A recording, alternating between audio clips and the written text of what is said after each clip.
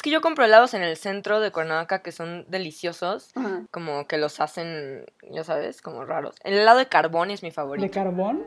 Bueno, descubrí. vamos a empieza el podcast. No me dejaste contarte de mi helado de carbón. No sabes, es lo máximo. Es que yo digo que la audiencia quiere escuchar del helado de carbón.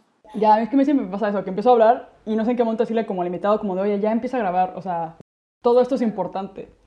Hola, yo soy Carmila. Y yo soy Sandra. Y somos Ponycats.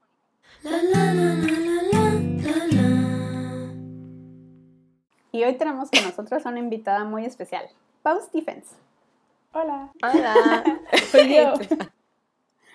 Carmila, platícanos un poquito de Pau, para los que por alguna razón no la conozcan, pero yo creo que compartimos a muchas de las mismas personas que nos Sí, yo escuchan también a siento. nosotros.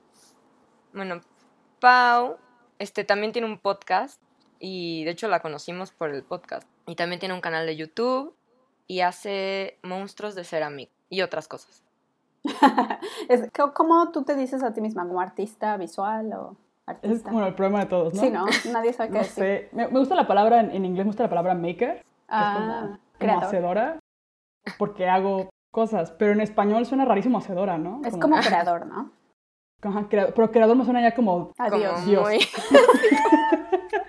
como todopoderoso, y no. Es más bien como experimentos, hago monstruos, hago videos, hago, no sé, de repente proyectos, talleres. Entonces, realmente, el otro día me mandaron un chico en Instagram me mandó una cosa que se llama algo de multipotencial o algo así. No sé si lo han visto. Sí. Es un nuevo como término. Ya es una nueva cosa. Yo no he visto, no sé qué es. Pues en teoría es como cuando no se te da solamente una cosa, ¿no? Si te dan varias. Que a ver, que no es que me se den varias cosas, sino dentro del mismo rubro. Por ejemplo, él habla, o sea, dan ejemplos como de alguien que estudió medicina y de repente se sale y estudia leyes y de repente se sale y se mete en arte y se le da bien. O sea, lo que sea que se proponga, eso es como en teoría el multipotencial. No me considero multipotencial, pero siento que dentro del mundo como de la creatividad me gusta hacer diferentes cosas. Claro. Entonces, como que... Pero sí he notado últimamente que es como medio un problema. Como que siento que debe centrarme en algo, o como enfocarme en algo para poderlo como dar el siguiente nivel, pero no me enfoco en nada. Entonces, ha sido raro, pero también es padre como que explorar diferentes cosas. Entonces, yo creo que, pues sí, no sé, siento que me gusta hacer cosas. Sí, siento que yo no conozco ningún artista que haga solamente su... O sea, creo que eso es algo mucho de generaciones pasadas y seguramente hay gente que lo hace ahorita, pero es muy raro. Muchas veces ahora los artistas son su propio agente, o sea, como todo lo hacen ellos. Entonces tienen que aprender un montón de capacidades y adaptar su negocio a ellos, poder hacer muchas cosas y no solamente sentarse a pintar. Y ese es como el mito que todos los ilustradores que conozco dicen... dibujo 30% del tiempo, 70% del tiempo hago otras cosas, contesto mails, doy clases, hago 1000 cosas, porque si no, no lo puedo volver un negocio, ¿no? Eso es como el truco. A mí me sorprende cuando la gente dice, no, contesto mails. Yo casi nunca recibo mails. Claro, yo creo que depende mucho del tipo de negocios. O sea, esto lo leo mucho porque es gente que trabaja en internet. O sea, es como gente que se dedica a eso. Sí, pero es cierto, yo también siempre que veo siempre que veo que alguien dice, y me la paso toda la mañana, este día contesto mails y yo así de, yo nunca, o sea, no me llegan nada. Quisiera recibir mails. Pero es que la cantidad de gente que sigue a las personas y si ya estás recibiendo como patrocinios y cosas así, pero, por ejemplo, en mi escuela tienen el mail de la escuela, el correo colectivo que es como @ y es la escuela, ¿no? Y te dan uno cuando entras y la cantidad de correos que me llegan y soy un estudiante, pienso, imagínate ser una maestra, una administradora o algo así, yo creo que la mitad de su día de ser contestar mails, o sea, diario yo me meto ya de 35 y pienso, ¿qué? O sea, ¿qué puede haber en 35 mensajes de utilidad? Seguro uno es útil. Sí, no, yo lo que hago, a ver, no es tanto de administrativo, de hecho, quisiera hacer cosas administrativas. De hecho, ahora fui a México a arreglar todo mi desmadre con Hacienda. Y mi papá me ayudó. Que dejé hace 2 años. O sea, fue como papá, o sea, me están llegando como mails de que tengo que ponerme, declarar no sé qué, y son cosas de cuando tenía el taller. O sea, de que esos... Hago miles de cosas y no lo que tengo que hacer. Ese es mi problema. Porque hago el podcast, hago los monstruos, hago videos, no sé, hago proyectos, me voy de viaje. Y es como... Y mucho tiempo también estoy procrastinando pensando en como lo que debería de hacer, pero no estoy haciendo. Y no sé qué. Y es como, Claro. quiero empezar a dibujar. Compro wash y quiero probar el wash. Entonces todo lo que yo hago realmente es como diferentes cosas, pero la mayoría no son administrativas. El otro día mi tutora, que es ilustradora y también hace novelas gráficas, me dijo algo que no he podido dejar de pensar en eso. Me dijo, yo le dije que yo trabajaba, porque me dijo, mira, hay que distribuir cuántas cosas tienes que hacer cada día de aquí a la fecha de entrega para que tengas exactamente las horas, los días y la cantidad de páginas, y así súper estructurado, y me armó una cosa, así una tabla, y yo dije, órale.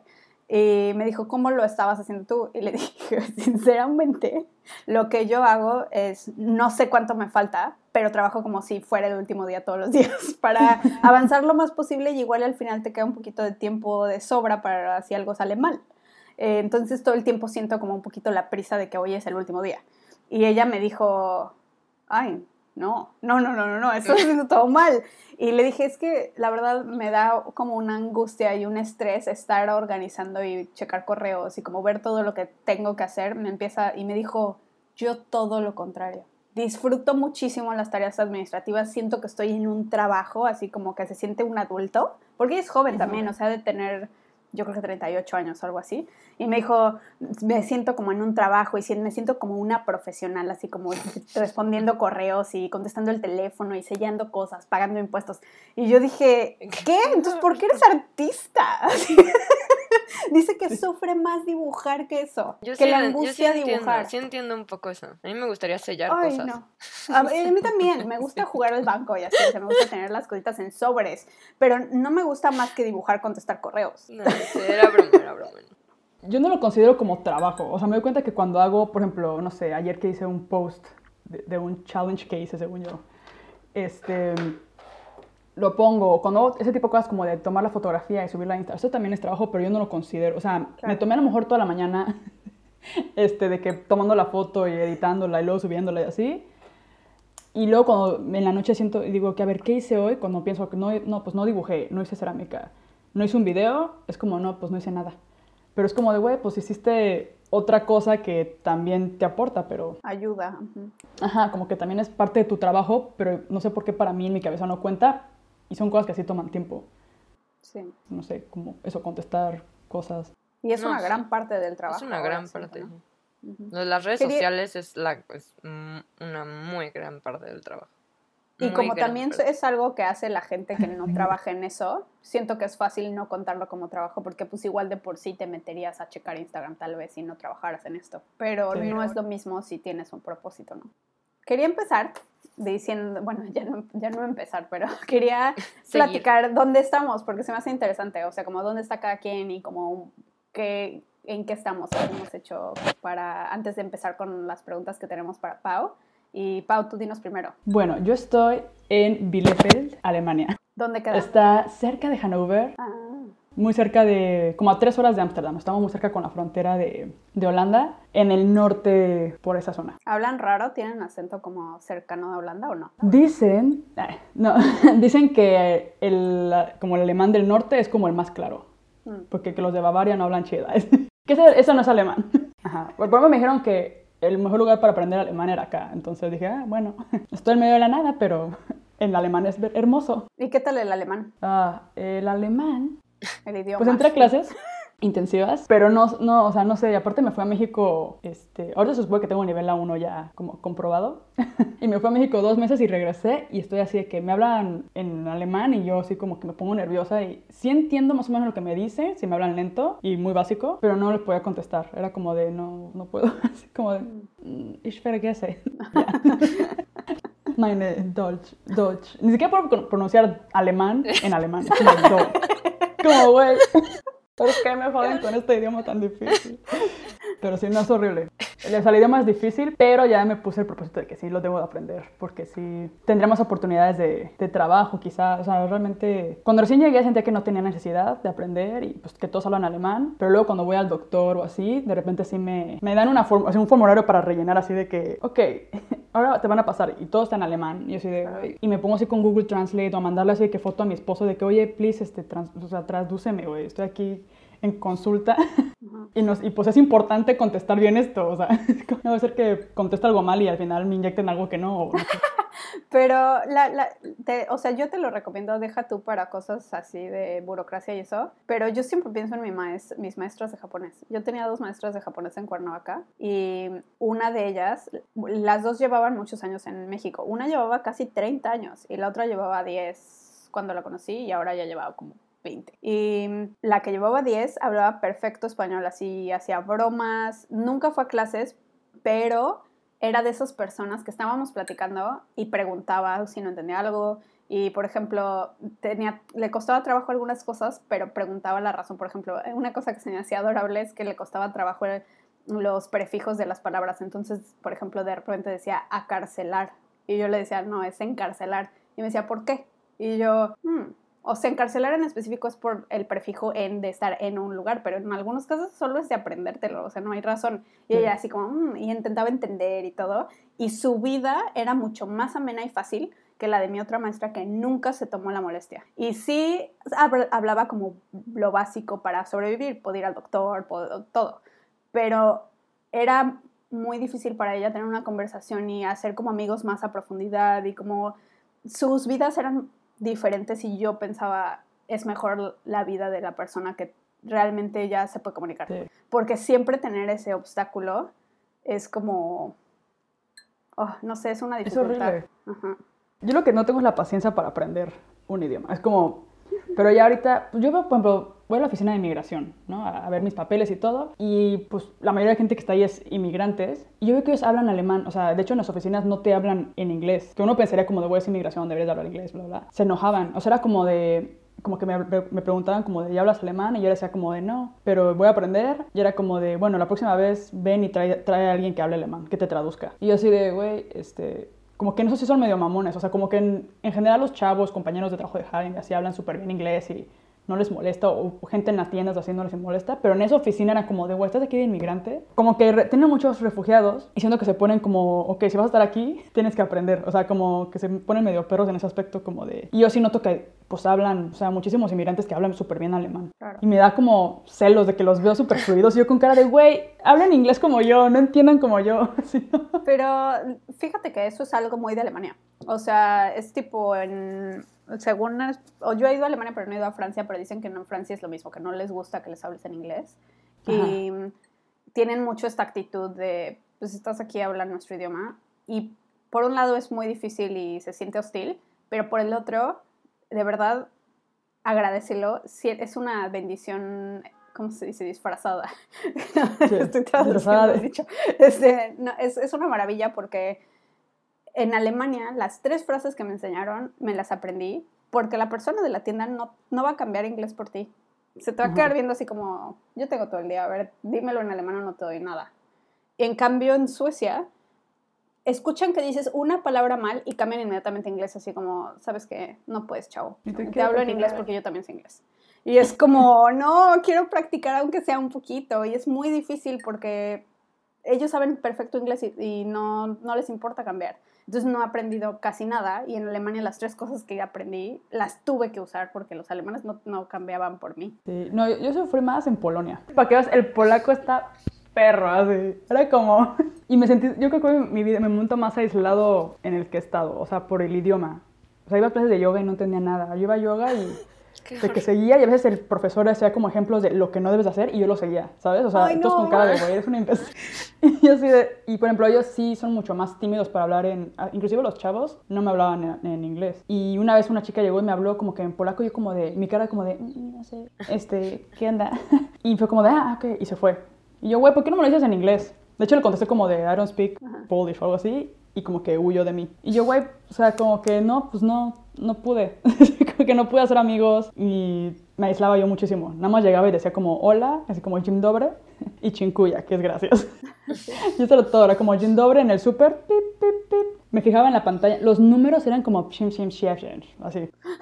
Y eso ya era como, o sea, y yo, ok. Entonces yo me fijaba en la pantallita para ver qué número era y pagaba. Y me daban mi cambio, no sé si me lo daban bien el cambio, si me lo daban mal. Yo nomás agarraba así mi dinerito, me lo guardaba en mi mochila y me iba así como... Y es rarísimo porque tu personalidad cambia al 100. Por ejemplo, me considero como muy extrovertida. Iba a decir la palabra en inglés, pero dije no. En Ponycats no hablamos en inglés. Entonces, me considero extrovertida y así como que luego, si yo veo a alguien tímido, yo soy la que lo invito así. Pero en Polonia era yo la introvertida, pues al no saber el idioma, tu personalidad cambia completamente. O sea, yo me sentaba hasta atrás en el tram, no le hablaba a nadie en la clase, me ponía hasta atrás siempre. Era como un tema de que no me hablen, o sea, como que no quería exponerme a que me hablara nadie. Entonces, porque me daba no sé qué, o sea, sí, fue horrible, fue horrible. Me pongo a llorar, sé que fue horrible, me tapa en Polonia. Queríamos un poco hablar de las, o sea, justo, se me hace que podemos empezar por lo que habíamos pensado, ¿no, Carmila? Como que pensamos en hablar de cosas del extranjero y lo habíamos dejado para más adelante, pero pues se me hace que está bien si ahorita nos metemos un poquito a eso, ¿no?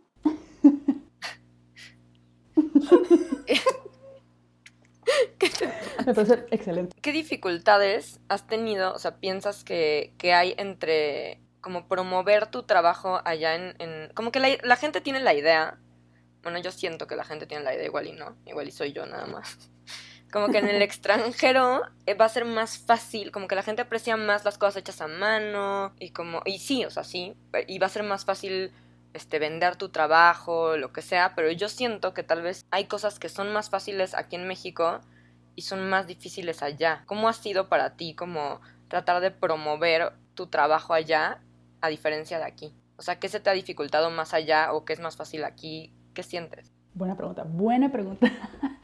Yo realmente debo admitir que no lo he intentado. O sea, como que en mi cabeza yo estaba muy enfocada como el tema de YouTube y el tema de Instagram y así, y sentía como que la plataforma era como online. Entonces como que la idea era que aprovechar que acá no hay como fronteras para poder como que vender en la tienda online, no sé qué. Lo que me ha pasado es que he tenido como una especie de crisis de identidad de que ahora mismo no sé si lo que quiero es vender mis piezas como piezas comerciales o si las quiero vender más, como que si quiero entrar más al mundo del arte. No, como que ahorita entre esos dos mundos. Esto es súper reciente, de hecho, o sea, lo estuve pensando de que la semana pasada, porque me puse a hacer más monstruos de así y lo dije, a ver, ¿qué voy a hacer con estos monstruos? Como que estoy haciendo un chingo de monstruos, pero ¿para qué? O sea, como... Y lo que me pasa aquí es que con la gente de mi entorno, pues aquí en Bielefeld, por ejemplo, no es una ciudad como súper cultural ni nada, es más bien, o sea, de hecho, donde trabaja Hagen se llama Dr. Edgar y es como... Casi que le pertenece a Bielefeld. O sea, de que ves el castillo y es como, es de Dr. Edgar, o sea, es de una familia. Ajá. Entonces, es como mucha gente que vive aquí o así tiene ese tipo de trabajos. O sea, como más, ¿cómo llamarlos? Corporativos o, no sé, más godines. Ya, lo dije. Mi marido es un godín, entonces sus amigos son así de que cuando les cuento lo que hago, para ellos es como que me dicen, a ver, ¿qué haces? O sea, me dicen, no, pues, ¿a qué te dedicas? Y es como, pues... O sea, es súper raro, es como, pues hago monstruos. ¡Qué adorable! Hago monstruos y videos de YouTube y tengo un podcast. La otra vez se interesaba mucho por el podcast. Y me hacen plática y todo súper bien, pero yo sé que ellos no son mi mercado. O sea, yo sé que ellos no me comprarían un monstruo. Claro. Y si hiciera a lo mejor cosas más como jarroncitos o cositas más funcionales, pues a lo mejor sí. De hecho, les encanta como aconsejarme qué hacer. Es como de, cuando les enseño lo que hacía antes, me dicen como de, ay, ¿y por qué no haces eso otra vez? Como eso sí te lo compraba, me han llegado a decir. Yo con cara de...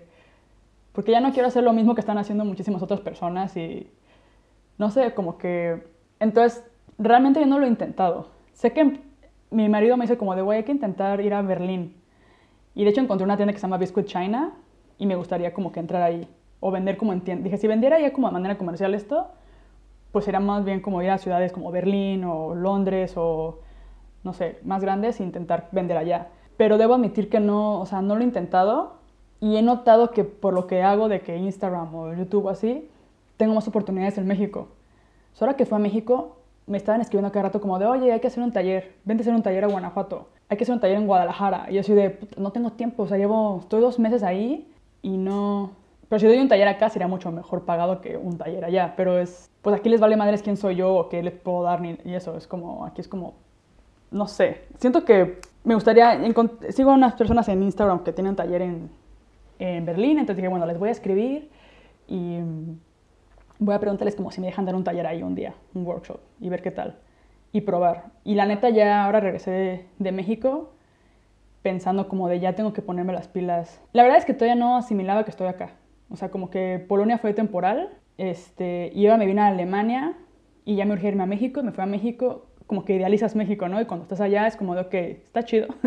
Sí es verdad que noto como más movimiento y todo, pero por ejemplo me di cuenta que hay cosas que, por ejemplo, pues Guanajuato se supone, mi familia vive en Irapuato, en Guanajuato, y en las noticias es como de el estado más peligroso, o sea, ahora se volvió el estado más peligroso de México por lo del huachicol. Y yo, puta madre, güey, así como que... Y luego pues me gusta Querétaro y está súper lleno de gente. Y dije, bueno, si nos regresáramos a vivir acá en algún punto estaría chido, pero la verdad es que no me voy a aferrar a esa idea porque tampoco es súper perfecto México. O sea, que tenemos un montón de prestaciones que allá no tenemos. Y entonces como que empecé a asimilar la idea de que, bueno, a lo mejor no me regreso y a lo mejor debería de empezar a hacerme la idea de que me voy a quedar en Alemania y que me tengo que adaptar allá. Entonces, es bastante nuevo todo, pero yo creo que sí voy a encontrar oportunidades acá, pero realmente pues no los había buscado antes. O sea, era como que, no sé, ha sido bien raro. Como que no me ubico todavía en lo que tengo que hacer ¿Y cómo cosas es así. tener un... O sea, lo digo desde un punto de vista en el que yo estoy en la misma situación, pero siempre me interesa la experiencia de las otras personas. Tener un esposo que no es artista. Ay. Pues en mi caso ha sido súper bueno porque Hagen, él me ha súper apoyado en todo. O sea, ha sido como de, como que creen lo que hago. O sea, a pesar de que para él es como súper loco, o sea, lo de los monstruos y todo, él me dice así como de que me da ideas, ¿no? El otro me dijo que quisiera. Me dijo, yo te los compro. Me dijo que hiciera como 2 monstruos que sujeten los libros. Entonces, como unos monstruos leyendo Qué que padre. sujeten los libros, no sé qué. Le digo, sí lo voy a hacer, amor, pero yo ya tengo una lista enorme de todos los monstruos que tengo que hacer. Y luego yo soy bien mala onda con él, la neta, pero... Pero la verdad es que sí me ha apoyado, me compró mi horno, y siento que le llama la atención como lo que hago. O sea, como que... Como él vive en oficina y así, es como otro trabajo diferente. Él es como de estudio economía y finanzas y así.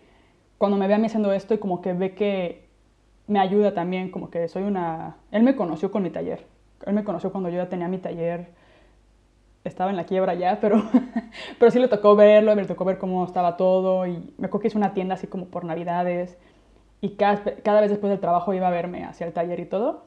Y siento que él conoció esa parte que se dio cuenta que a mí me apasiona esto. O sea, como que me gusta y que cuando no lo tengo estoy como que desubicada y como que no soy una persona, como que no soy sexy. O sea, yo si no tengo algo que hacer y si no me mantengo ocupada y todo eso, no soy la Paulina de la cual él se enamoró. Entonces él como que me apoya para que yo Sea sexy. me mantenga sexy. Sí, pues no me vuelva loca, porque sí me puedo poner bien loca. Entonces, no sé, hasta ahora me ha apoyado. Sí es verdad que me ha hecho alguno que otro comentario así como de que, por ejemplo, pues porque no tenemos 2 sueldos, ¿no? Aquí sus amigos viven muy bien, pero sus amigos, o sea, sus amigos que son pareja, pues los 2 trabajan y los 2 tienen un sueldo pues bastante bueno. Y acá pues solo con su sueldo, él a veces me dice como, a ver, es que como lo del sueldo, pues ocupamos limitarnos en esto.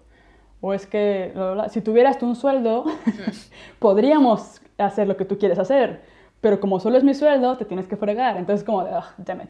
Claro. Pero en general, pues me parece muy lógico también, o sea, es como, o sea, no, nunca me he dicho como ponte a trabajar ni nada y consígate ya, o tienes como un tiempo límite, ¿no? O sea, como de hasta diciembre del 2019 te voy a apoyar y si no ya, o sea, no, me dijo, yo te voy a apoyar, yo sé que es un crecimiento lento, como que está muy bien lo que haces y todo, pero va a tardar en despegar y es lo que me dice. Y yo, bueno, mientras sigas creyendo eso, pero el día que me deje de apoyar no sé qué voy a hacer. Pero bueno, por eso también tengo que limitarme. Entonces, pero sí me pone esos límites como de, a ver, o sea, no te alucines, no. Por ejemplo, yo quería tener mi propio taller otra vez. Y fue como de, no, no se puede, o sea, no podemos pagar una renta, no podemos... Claro. Y yo, pues sí. Creo que mucho de eso también tiene que ver con lo mismo de estar en el extranjero. Como que tu red de apoyo es él. Y, Sí, no. y en otra situación, que, o sea, si estás en el lugar donde creciste, si estás con tu familia, con tus amigos, aunque no te aporten dinero, es una red de apoyo que nos cambia mucho tus posibilidades. Yo también sentí eso cuando me vine para acá. Uh-huh. Por ejemplo, una cosa que veo mucho es que mis amigos suecos, pues, le pueden pedir ayuda para tonterías a un amigo. Así como le voy a pedir a un amigo que me acompañe, o me recoja, o me preste esto. Y cuando llegues a un lugar no tienes nada de eso. Y es una cosa que no tomas, normalmente vamos a las cosas grandes, ¿no? Necesitas dinero, necesitas así un lugar donde vivir, bla, bla, bla, pero ya en un trabajo como que haces tú mismo, como ser artista, surgen un montón de situaciones o de momentos y, no sé, surgen muchos momentos en los que te pones a pensar, no conozco a nadie, o no puedo hablarle a nadie, o no hay nadie más. Entonces, y solo tengo a una sola persona. Y pues esa persona también es muy pesado ser como el apoyo. O sea, esa es una conversación que he tenido mucho con mi novio, que es que para él es súper pesado ser mi único apoyo. O sea, debe de ser una pesadilla para él la responsabilidad y ahora ya no es tan duro porque yo ya he conocido más personas y porque yo ya no me siento tan mal. Pero al principio era una pesadilla para él y para mí que saber que era tan importante para los dos como la otra persona. Está muy, muy tenso eso. Pero, o sea, hablando muy en general, ¿qué es algo que te gustaría haber sabido cuando llegaste, deja tú a Alemania, a Polonia, o incluso a Alemania, así como cuando te fuiste al extranjero, algo que sabes ahora, o algo que, como algo que no sabías y ahora sabes y piensas, ay, ojalá hubiera sabido esto, o ojalá hubiera tenido esta manera de ver las cosas, o... A mí lo que me pasó fue que yo viví en España antes, viví 5 años. Nunca fui muy apegada a mi familia, nunca fui de que... O sea, sí era, bueno, admito que estaba muy consentida, el primer año estuve un año sin ir, pero luego mi papá tenía sus millas de Iberia y cada 6 meses yo iba a México. Entonces tenía como un buen balance entre estar allá haciendo mis cosas, en la escuela, estudiando, y me iba a México y todo. Entonces yo me sentía bien chingona porque yo dije, no, güey, pero yo desde los 19 años me salí de México, o sea, claro, ni siquiera de mi casa, o sea, como que literal me salí del país y me sentía bien independiente y bien chingona. Regresé a México, luego conocí a Hagen y todo esto, me fui a Polonia y yo llegué con una actitud súper positiva a Polonia, como de sí, o sea, justo cerré el taller y empecé como con esta nueva idea que era como de, ay, pues me voy a enfocar como en online. Entonces abrí el canal de YouTube, me puse como las pilas con Instagram y poco a poco, de hecho en el canal de YouTube se puede ver que no tenía ni idea de qué hacer y luego ya empecé a hacer los monstruos. Entonces ha sido como se ve toda la evolución. Y lo que me pasó fue que no estaba preparada para sentirme tan sola. O sea, como que fue un ambiente diferente. Fue como un tema de, pues, llegué y pues alguien se iba a trabajar y regresaba en las tardes y yo estaba todo el día como de que, pues, buscando cosas. Luego, por ejemplo, sentí mucho como tipo rechazo. O sea, de que yo escribía a escuelas, por ejemplo, había una escuela de Bellas Artes. Yo quería aprender escultura y me dijeron que no porque pues no sabía polaco, lo cual tiene sentido. Y pero cosas así como que yo fui a un lugar como de artes y le dije, ay, pues estaría chido que hiciéramos esto, y fue como, así, no. Como que me bateaban mucho al principio, hasta que encontré al chico que me rentó su taller. Entonces como que en eso tuve algo de suerte. Pero no sé, sí me sentí como muy aislada y no estaba preparada para... Al principio me gustaba un buen, o sea, estaba en Netflix, viendo videos de YouTube porque me estaba como que informando de cómo, no sé qué, entonces al principio veía un chorro, no, o sea, consumía YouTube a lo pendejo, así, porque quería yo también hacerlo. Entonces era como, a ver, ¿qué están haciendo ellos que yo no? Y todos los videos así de YouTube me los chuté de cómo cómo tomar un video de no sé qué, así, todos. Pero ya llegó un punto en el que ya no me satisfacía eso, o sea, ya llegó un punto que fue como que, o sea, ya me aburro un buen y me estoy volviendo loca. Entonces, creo que una sorpresa para mí fue darme cuenta de que no podía huir de eso. O sea, era como... Normalmente cuando no me he sentido cómoda con algo, lo que hacía era como de, güey, pues me voy a México. Como sabes que ya no me gustó esto, ya no me gustó el frío, ya no me gustó la gente, ya no me gustó la ciudad, pues me voy. Pero pues ahora como está casada literalmente, o sea, no es como que puedes decir, ay, ahí te ves, Cari, o sea, me voy. Ya es un compromiso real. Y siento que eso es lo que yo no sabía, por ejemplo, de casarme. Como que eso fue mi gran aprendizaje. Yo siempre pensaba como que el matrimonio es... Las cosas no cambian. O sea, para mí era como, no tiene por qué cambiar. O sea, vamos a seguir siendo chidos, vamos a seguir viajando, todo va a estar cool. O sea, como que yo tengo amigas que se casaron y su relación cambió totalmente.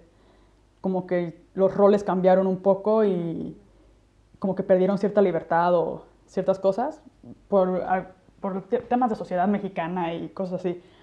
Pero yo pensaba como que para mí no, o sea, a mí la gente me decía, ¿qué pasó ahora que estás casada? ¿Qué sentiste? Y yo, pues nada, o sea, todo sigue igual. Pero siento que la gran diferencia es como ese, que es un compromiso mucho más... ¿Serio? Sí lo sentí como un compromiso más serio, o sea, como de, güey, o sea, si quiero que esto funcione con Hagen, no me puedo ir. Claro. O sea, tengo que adaptarme, y él es el que está como que dándome, o sea, él es el que tiene un trabajo real, oportunidades, está creciendo su carrera, yo tengo que apoyarlo, o sea, es como esas cosas que es como de, no, ¿por qué? Claro. Siento que esa fue una gran realización que tuve estando en Polonia. Como que dije, nunca me había sentido así antes, y después que nunca me he sentido como atrapada en un lugar donde no me gusta estar. Y es que además antes en Madrid tenías la escuela, entonces Sí. es como ves gente, quieras o no. Y el como que idioma, no- muy importante. bueno, claro, sí, el idioma. El idioma, las tapas, la comida. A ver, no, hablemos de España. No, España es mucho más cercano, o sea, no es Sí. como tan... No es un golpe. El ajá. shock cultural no es así. Y a ver... Sí, el clima, pues hace frío, pero no era tan cañón. Sí. ¿Y qué, o sea, queríamos saber como qué expectativas tenías hace cuando, no sé, cuando tenías 15 años o cuando tenías 20 años, o sea, ¿sabes? Como, cómo te veías, qué querías hacer y cómo ha cambiado tu perspectiva hoy, o sea, como qué ahorita, cómo te ves ahorita, qué es lo que... Y todavía, ¿qué querrías? ¿no? Ajá, ¿qué Después. querrías? Así como... Mi perspectiva. Tus expectativas. Bueno, sí, eso es otra pregunta muy profunda. Yo cuando, no sé, a los 15 años no tenía ni idea de qué iba a pasar. O sea, siento que a esa edad estaba como intentando ser un adolescente y sobrevivir, o no sé, como que estaba encontrando mi identidad. Entonces era como más bien, me preocupaban las típicas cosas, yo creo que le preocupan a un adolescente. Pero ya cuando elegí carrera y así, y me imaginaba como a futuro, sí, me imaginaba viajando. No sabía cómo ni qué onda, pero sí me imaginaba como que quería una carrera que me ayudara a viajar. Sí me sabía que iba a ser mi propia jefa. O sea, era también algo que decidí como por mi... Porque mi papá trabajaba en Coca-Cola y vivimos a distancia mucho tiempo. Él está en Acapulco, nosotros estábamos en Irapuato y así. Porque mi papá estaba como muy atado a su trabajo. O sea, como que no tenía esa libertad. Y yo nunca me quise sentir como de esa manera. O sea, siempre quise tener la libertad de poder elegir dónde trabajar. Entonces, yo sabía que quería formar una familia. Y también dije, no, pues si soy mi propia jefa, pues podría tener, si tengo hijos algún día, voy a poder dividirme entre eso. Como que yo diseñé mi vida de esa manera. Era como, pues quiero viajar, quiero ser mi propia jefa, quiero ser una mujer independiente y si algún día formo familia, pues puedo poder dedicarles tiempo. Eso fue como mi expectativa de la vida. Me imaginaba con dinero, obviamente. Y como meterse en mi idea como de mujer chingona.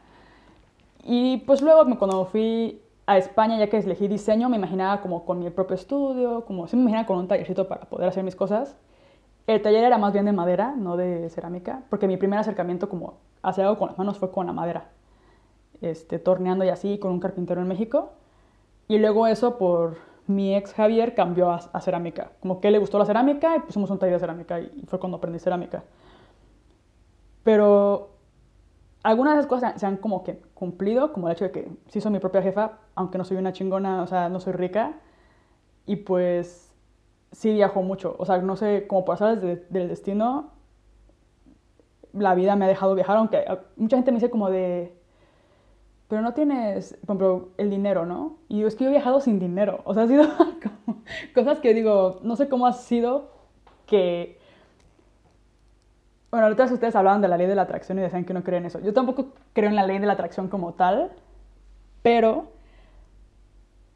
en la única cosa que siento que es como algo parecido a eso es con lo de viajar.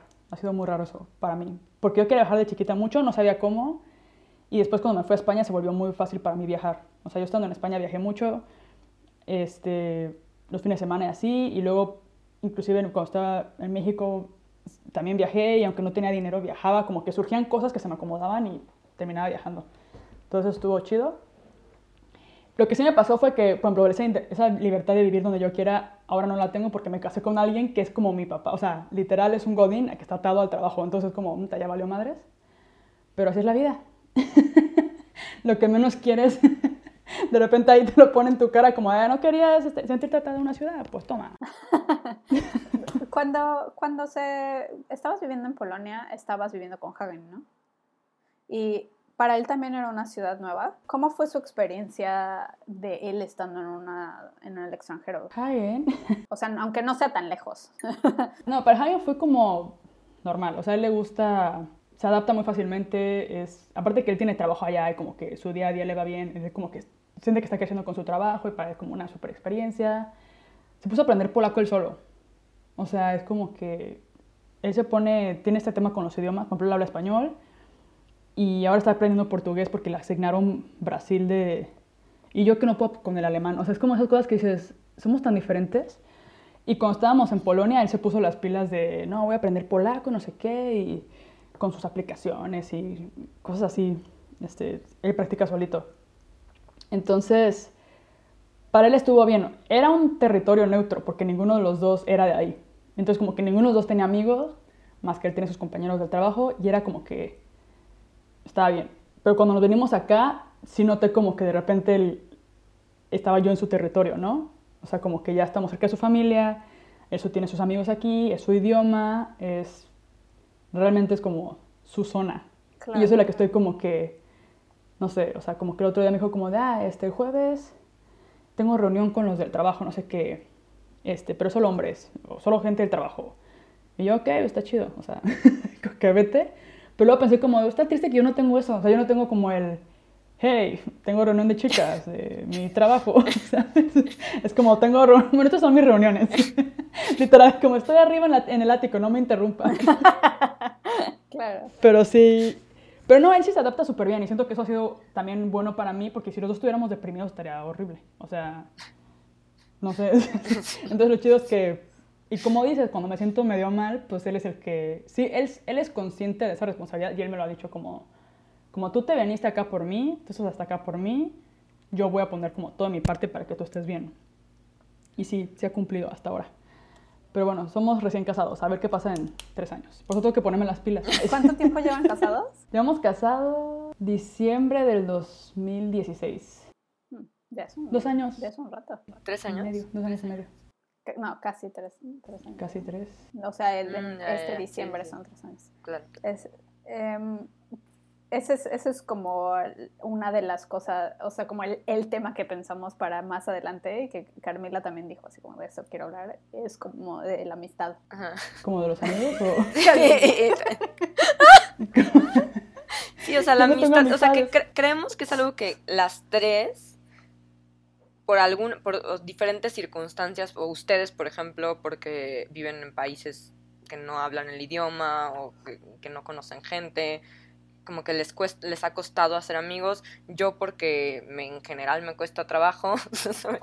Aunque en México. Antes, Ajá, sí, o sea, pero pronto Pau dice que ella igual y en México no le costaría trabajo tener muchos amigos porque es muy extrovertida. Claro. No sé.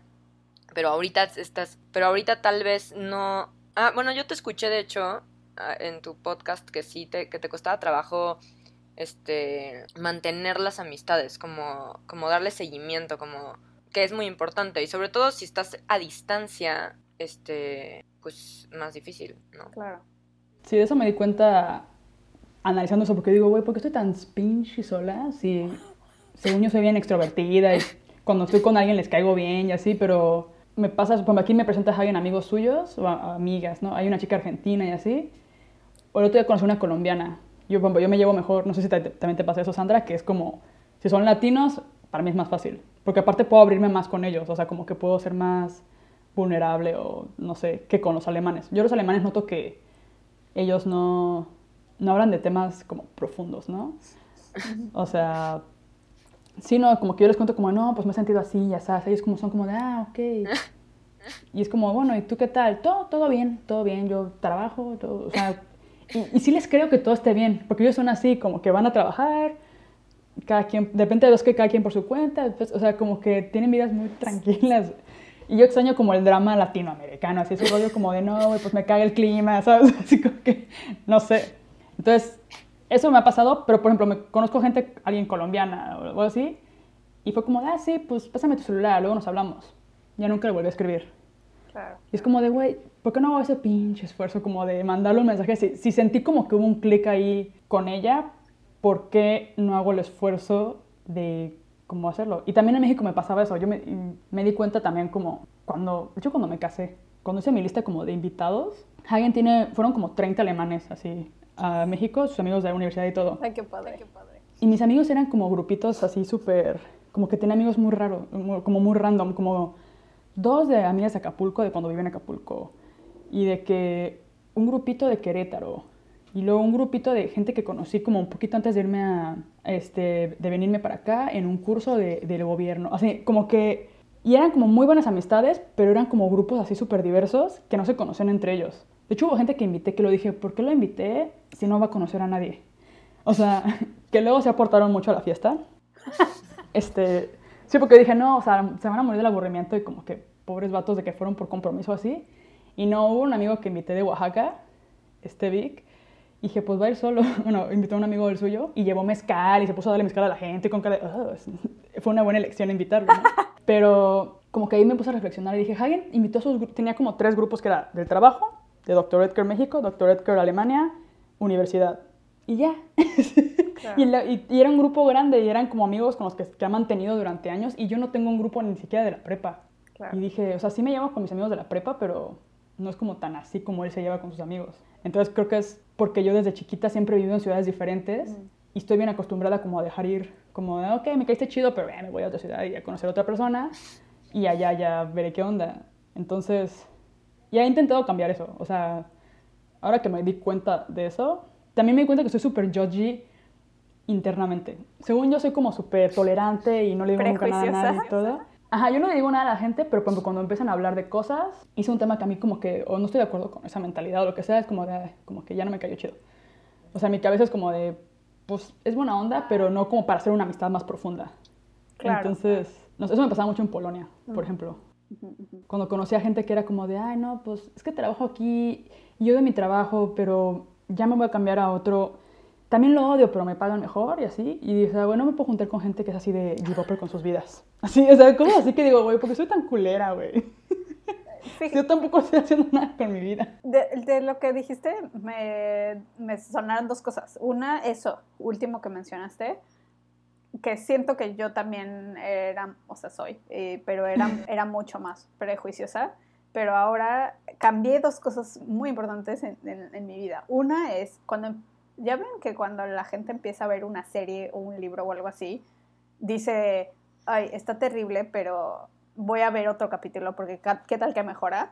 Es como, ain't nobody got time for that, no tengo tiempo para eso, o sea, se supone que las series las estoy viendo para disfrutarlas. Entonces, es como, no me gustó, así, con permiso, bye, voy a ver otra. Sí. De por sí tengo poco tiempo para ver series. Y al contrario hago ahora con las personas. Porque, de verdad, porque antes lo que pensaba era como Pau, así como, no, ya saben esta frase de eso, para mí ya es como, ¿cómo se dice? Que ya... Deal breaker. Sí, pero en español. Ay,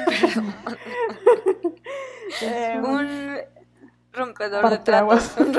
No, a ver, deal breaker. Este es un trato español. roto. Un factor decisivo, ajá. Esto es... Creo que sí, bueno, sí, es determinante, ya sabes. Ajá, o sea, si alguien me dice algo nefasto de algo que me importa a mí, entonces ya es suficiente. Y obviamente sí tengo estándares, o sea, hay cosas que sí, si alguien me dice, jamás, nunca en la vida me voy a llevar con ellos y ya fue suficiente.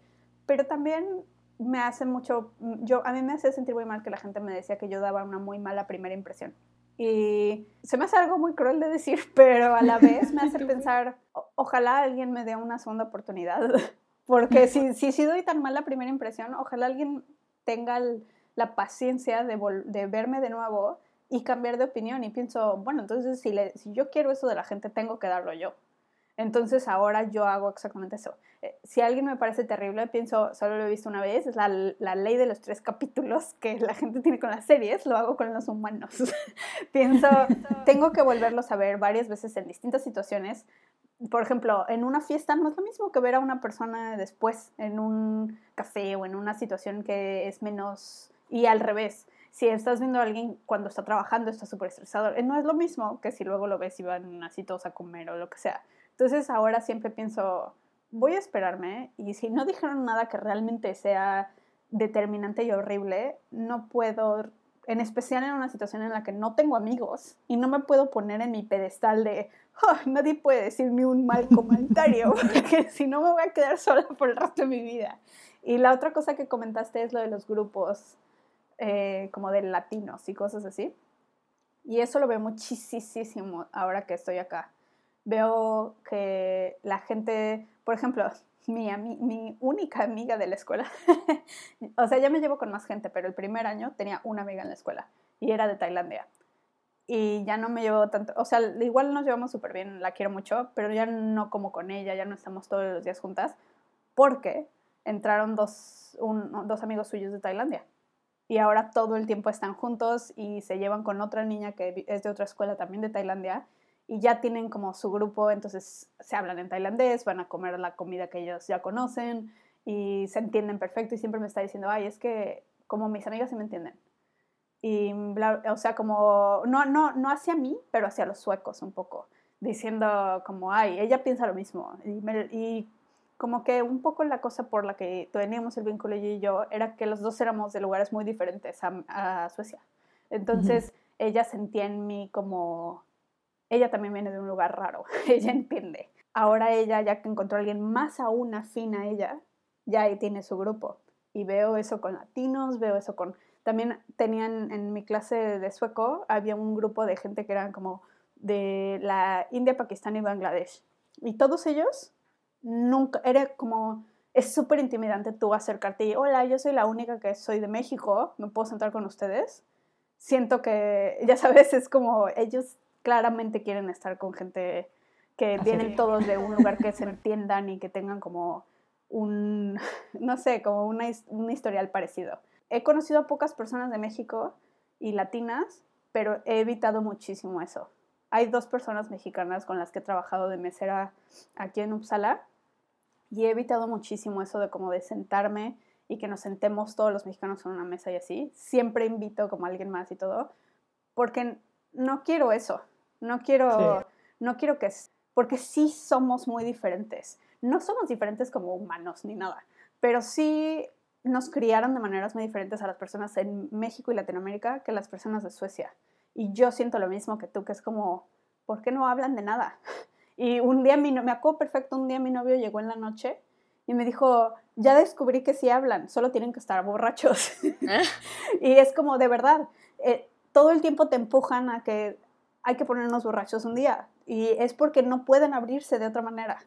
Y ya que pasa, entonces ya como que rompen esa barrera, ¿no? Y yo soy, o sea, y pienso, pues en México también eso algunas personas lo hacen, pero es muy diferente. Y eso de que, por ejemplo, aquí nadie se toca, nadie se saluda cuando, o sea, como no se saludan de beso, ni no se tocan, solo dicen bye, muy incómodo y se van del cuarto. Todo ese tipo de cosas es un shock cultural muy fuerte. Y las cosas a las que nos aferramos cuando conocemos a alguien, que de por sí a mí me pone nerviosa conocer gente nueva en México, no tienes nada de dónde agarrarte aquí porque todo el mundo actúa diferente, dice cosas que no estás acostumbrado, son mucho más fríos, no piensan igual, hay chistes que ellos sienten inapropiados y hay cosas que dicen, aquí son súper directos. Por ejemplo, una cosa que tal vez ya mencioné en el podcast que le digo a Carmila es que aquí, sí, ya lo dije en el podcast, que es que aquí les dices así como, ay, ¿quieres ir mañana al cine? Y dicen, no tengo ganas. Y entonces tú quieres llorar, ¿no? Irte a la esquina a llorar, pero no lo dicen en mala onda. Después te dicen así como, pero me gustaría mucho el fin de semana hacer algo cuando ya no esté tan cansado, ¿quieres ir por otra cosa? Y es como, ok, no te odian. Solo así son. Y en México nunca nos atreveríamos a hacer eso. Y también no te ofrecen comida. Les dices, ay, eso que estás comiendo es delicioso. Están comiendo así sus papitas. Y dices, ay, se ven buenísimas. Y te dicen, sí, están ricas. Y no te ofrecen ninguna y se las comen enfrente de ti. Y eso para mí es como, ¿cómo se atreven? Y yo le ofrezco a todos. Y ellos hasta se sienten incómodos porque es como, es tu comida, no la voy a agarrar. Déjame en paz. Y tú, güey, ayúdame. Ajá, y entonces creo que eso es muy doloroso cuando vienes de otro lado y te está costando muchísimo trabajo, pero, y en especial que tienes a tu esposo, que ya como que él se sabe perfecto, todo está cómodo, no tiene que hacer nada para tener amigos nuevos. Tú sí, siento que es un súper obstáculo, pero se siente muy satisfactorio hacer hacer amigos como a pesar de eso. Sí. Y sí, y no cerrarse, por ejemplo, mi plan es no cerrarme como a los latinos nada más, pero sí noto que con los latinos... Es más fácil. Que con pero sí me llevo también chido con, por ejemplo, ayer fuimos a ver Game of Thrones el primer... Voy a spoilerles aquí todo. No. No. Bueno, cuando ellos lo vean ya habrá pasado, pero sí, fuimos a casa de un amigo de Hagen y pues preparó pizzas y todo el rollo, pero eran puros hombres. Entonces me pasa mucho que salgo mucho con los amigos hombres de Hagen. Y a mí se me hace rarísimo que no salen con sus mujeres, o sea, ya están casados unos y todos, pero salen puros hombres. Y yo siempre soy la que está coladísima ahí, pero yo, por ejemplo, con los hombres no soy como que me reservo, o sea, no, o sea, de que hacemos bromas igual y todo está igual. Entonces me llevo chido con ellos, pero pues no o sea, sí siento como que yo no soy la que le puedo llamar así mañana y decirle, hey, Jan, vamos a tomar algo. O sea, es como, pues si Hagen sale con sus amigos y yo me puedo apuntar, me apunto, y si no, no. Pero luego conozco a sus novias o esposas o así, y noto que con ellas, el problema es que ya tienen su vida. O sea, es como que ellas ya... Es raro. O sea, como que siento que si yo las invito y todo, como que lo harían porque son amables, pero no porque realmente les interese tener como una amistad más allá conmigo. Y lo entiendo. Un obstáculo gigante, según yo, es dónde encuentras amigos. Sí. O sea, se me hace... O sea, de verdad no exagero diciendo que debería de haber maneras. O sea, como... Hemos adaptado la sociedad a que si estás soltero, todo es válido. Ya sabes, háblale a un desconocido en un bar, baja Tinder. Es como, ayúdate. En cambio, nadie habla de Yo un día bajé una app de hacer amigos. ¿Te conté? ¿La probaste? ¿Cuál es tu experiencia? A ver, ¿Cómo se llama? No, o sea, no había suficiente gente. Mi experiencia es, no había suficiente gente porque un día estaba pensando... ¿Pero cómo funciona?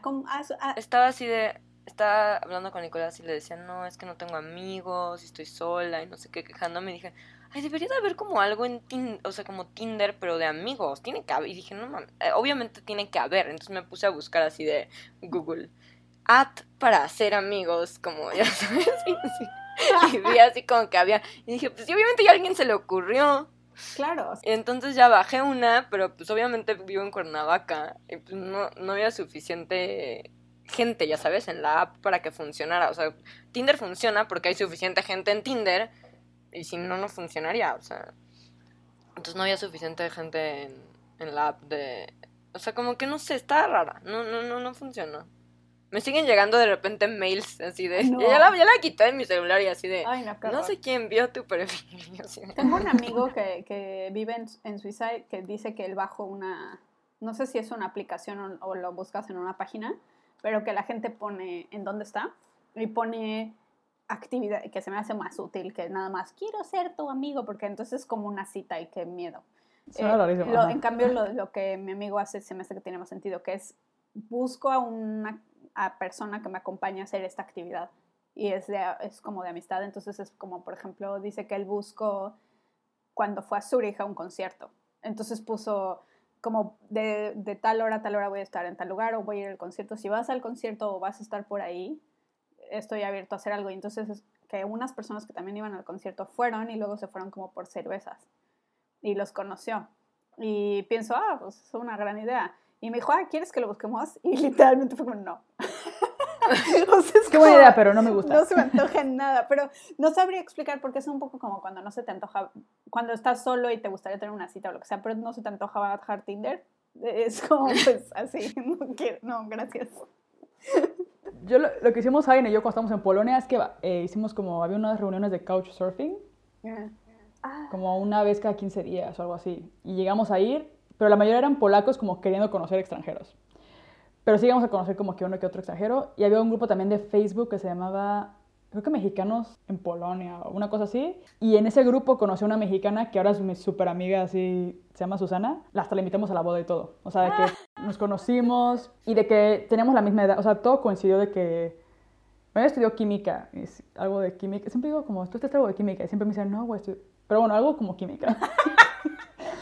Yo me quedé como que es química y ya está, científica. Y pero luego nos abrimos, empezamos a contarnos todo, o sea, yo sé todo de su familia, de su papá, o sea, todo, y ella sabe toda mi familia. Entonces, son esas conversaciones de las que yo extraño, como que esas que siento que es cuando se hace una verdadera conexión, cuando realmente te abres como libro, así como de, güey, estoy jodida, estas son todas mis vulnerabilidades, no me juzgues, y es como, no te preocupes, yo también estoy muy jodido, mira. Entonces, así es como se hace una amistad. Y ella y la conocí por un grupo de Facebook. Entonces, esa es una manera. Aquí busqué grupos, pero hay uno que era como latinos en Bielefeld o algo así. Y era como de clases de bachata o no sé qué. Y era como, güey, se me hace tú latino eso. O sea, como que hay niveles. Sí, Aquí también yo estoy unida a un grupo de mexicanos en Suecia o Estocolmo. No, en Suecia. Pero también es más que nada como cosas útiles. Y sí está útil para cosas como que se preguntan, si vas a la embajada, ¿qué? Bla, bla, bla, bla, y se ayudan. Eso está bien, pero nunca se me ocurriría buscar amigos ahí. Pues si hacen eventos o así, está chido también. Porque vas y hay más gente, entonces no es como que solamente uno a uno. Porque siento que ese es el problema de la aplicación, que es como, hola, ¿quieres ser mi amigo? Nos vemos en un café y luego te secuestran.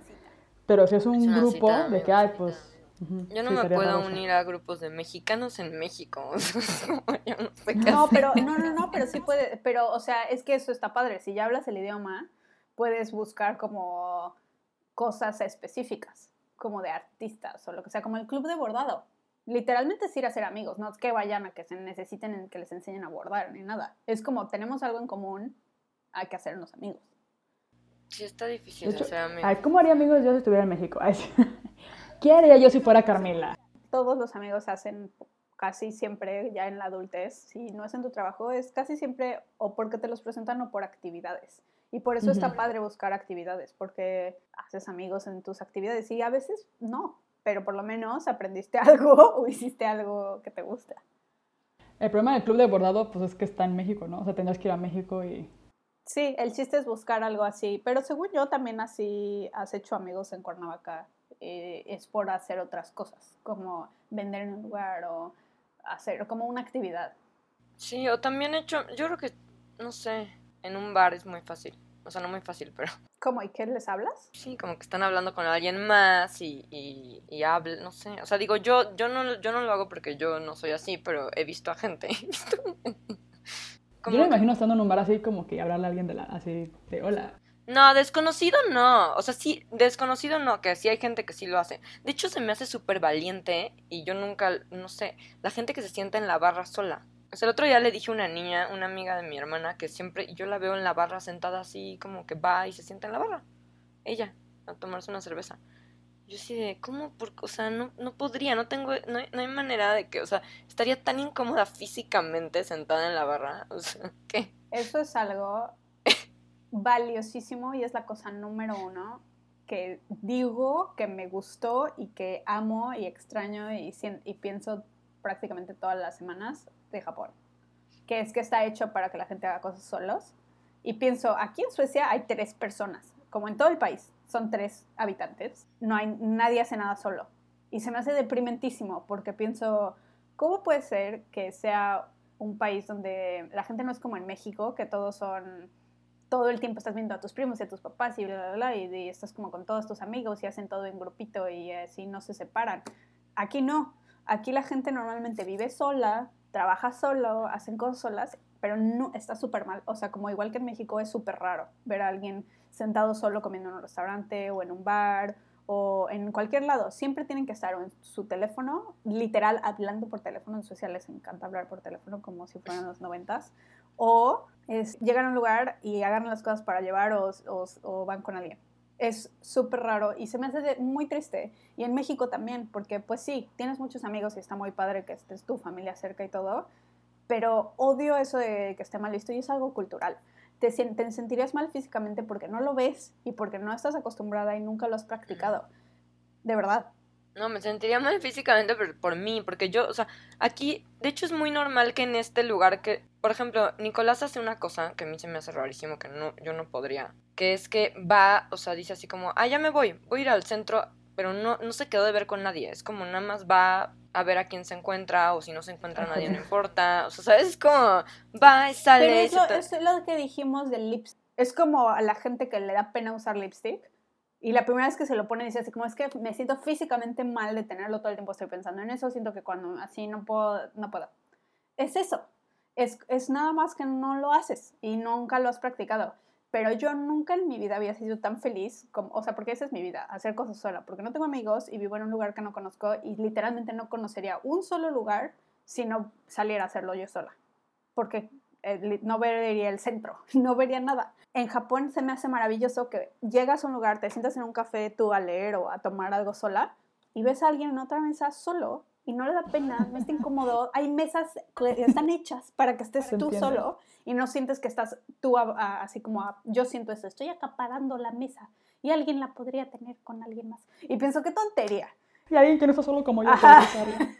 Y se me hace algo maravilloso y no sabes qué bonito es tener como citas contigo mismo. Porque no solamente puedes disfrutar cosas en relación a los otros, las puedes disfrutar por ti mismo y se me hace muy, muy padre porque hay gente hay cosas que nunca vas a obtener a alguien que les guste hacerlas tal y como a ti. Por ejemplo, ir a museos puede ser, es un ejemplo. A mí me gusta verlos muy lento y hay cosas que no quiero ver y hay cosas que quiero ver. Y sí, qué diversión ir con alguien y es una buena actividad, pero no hay ninguna actividad que yo disfrute más que ir a un museo sola. Porque puedo tardarme el tiempo que quiera en lo que yo quiera, sentarme a dibujar sin pensar, hay otra persona me está esperando que no quiere dibujar, o lo que sea. Claro.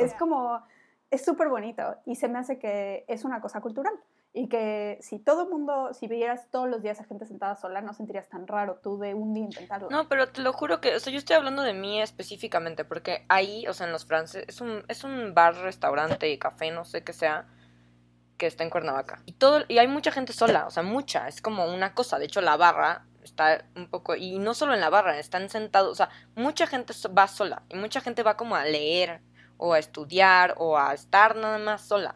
Solo a mí me incomoda porque yo me siento incómoda con mi persona, pero esto es mi problema, o sea, pero no estoy diciendo que sea no sé, o sea, sí veo gente que me gustaría hacer eso, ¿sabes? O sea, como que, y sí lo he intentado, o sea, sí he dicho así como que hoy voy a ir a como sola, no sé, como que no, y me gusta mucho estar sola. Pero no habías dicho que ahora ibas a cafés a dibujar. Solo no me gusta estar sola en público, ¿eh? ¿No habías dicho que ahora ibas a cafés a dibujar? Era mi plan, pero no lo... Pero me dijiste que lo hiciste varias veces, ¿no? Ah, sí, lo hice, no, varias veces, no, lo hice como 3 veces. Bueno, es un buen ejercicio es un buen primer paso. Ajá, tú Pau, ¿tú sales sola allá? Como...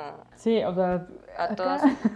¿O qué actividades? A ver, haces prefiero hacer sola? cosas acompañada, en general, pero sí, pues acá, pues, voy a muchos lados sola, voy también a cafés, a la librería, me gusta ir a las librerías, aunque no compre libros, voy al súper, o sea, es que acá estoy sola, pero no es tan voluntario, es como, güey, si no, igual no salgo o así, o sea, porque estoy sola en general, sí preferiría hacer cosas acompañada, pero sí también he ido al cine sola, he comido sola, pero pues llega un punto, o sea, no tengo problema con estar sola, pero sí es verdad que prefiero, por ejemplo, cenar, sí prefiero estar acompañada, o sea, si voy a cenar a un restaurante o así. Me pasó cuando estuve en Varsovia haciendo como pintando unas paredes, estuve ahí como 3 noches y estaba, o sea, desayunaba, comía y cenaba sola y todo el tiempo era en restaurantes. Entonces era ese momento como de, güey, ya no quiero estar sola, ¿sabes? O sea, entonces me ponía, hasta escuchaba podcast o así, como para distraerme, o me ponía como a dibujar o así.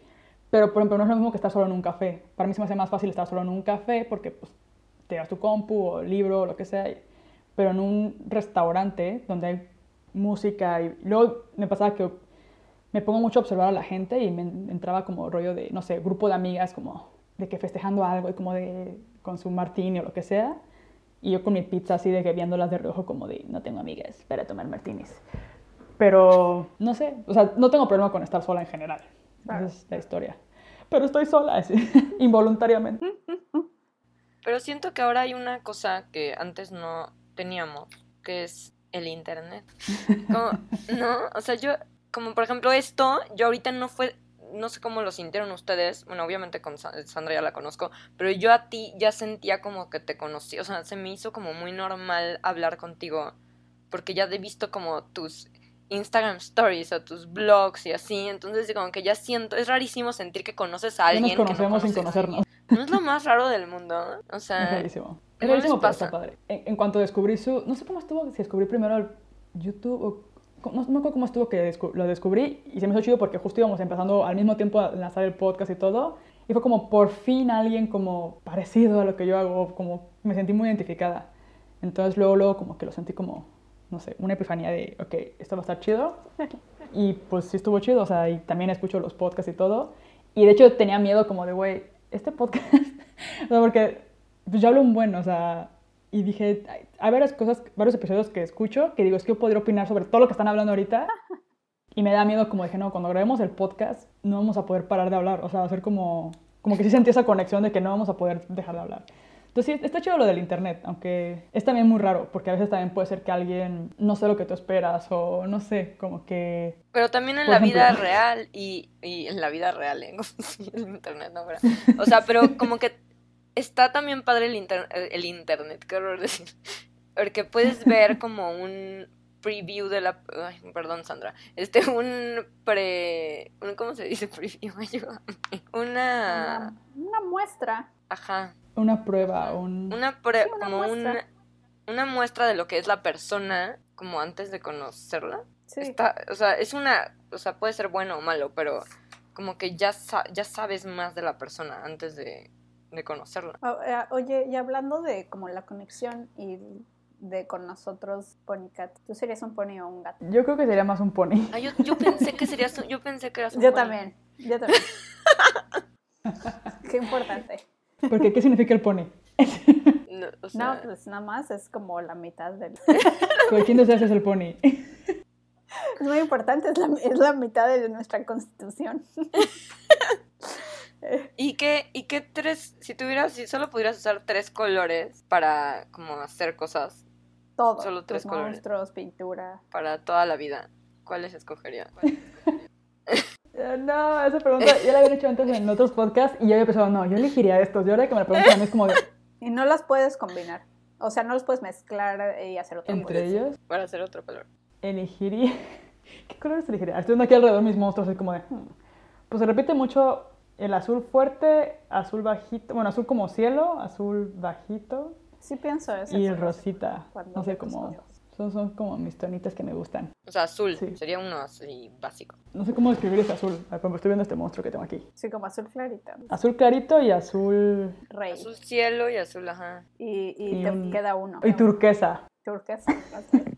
Es toda una gama. O sea, azules. Sí, elegí como mi gama, ya si lo tuviera que repetir toda la vida es como, bueno... Suena bien. Los apruebo. Color approved. Vamos a grabar otro episodio también con Pau, pero para su podcast. Entonces, la conversación va a continuar, pero ahora va a estar en ese episodio. Vamos a dejar en la cajita de descripción, en nuestro Instagram Stories, en todos lados vamos a dejar los links. Entonces, es muy importante que cuando acaben de escuchar se pasen al canal de La Pau parte y 2. escuchen la parte 2 de este podcast. Si quieren seguir escuchando, o sea, si no, no es cierto. No, sí. No, sí. Si sí no, quiero. pues bye. O sea, Si no, pues bye. No, muchas gracias no por lo necesito, escucharnos. seguiré sola de todas formas. Sí, muchas gracias por escucharnos. Y nos vemos allá. Bye. Bye. Gracias por invitarme, chicas. Bye.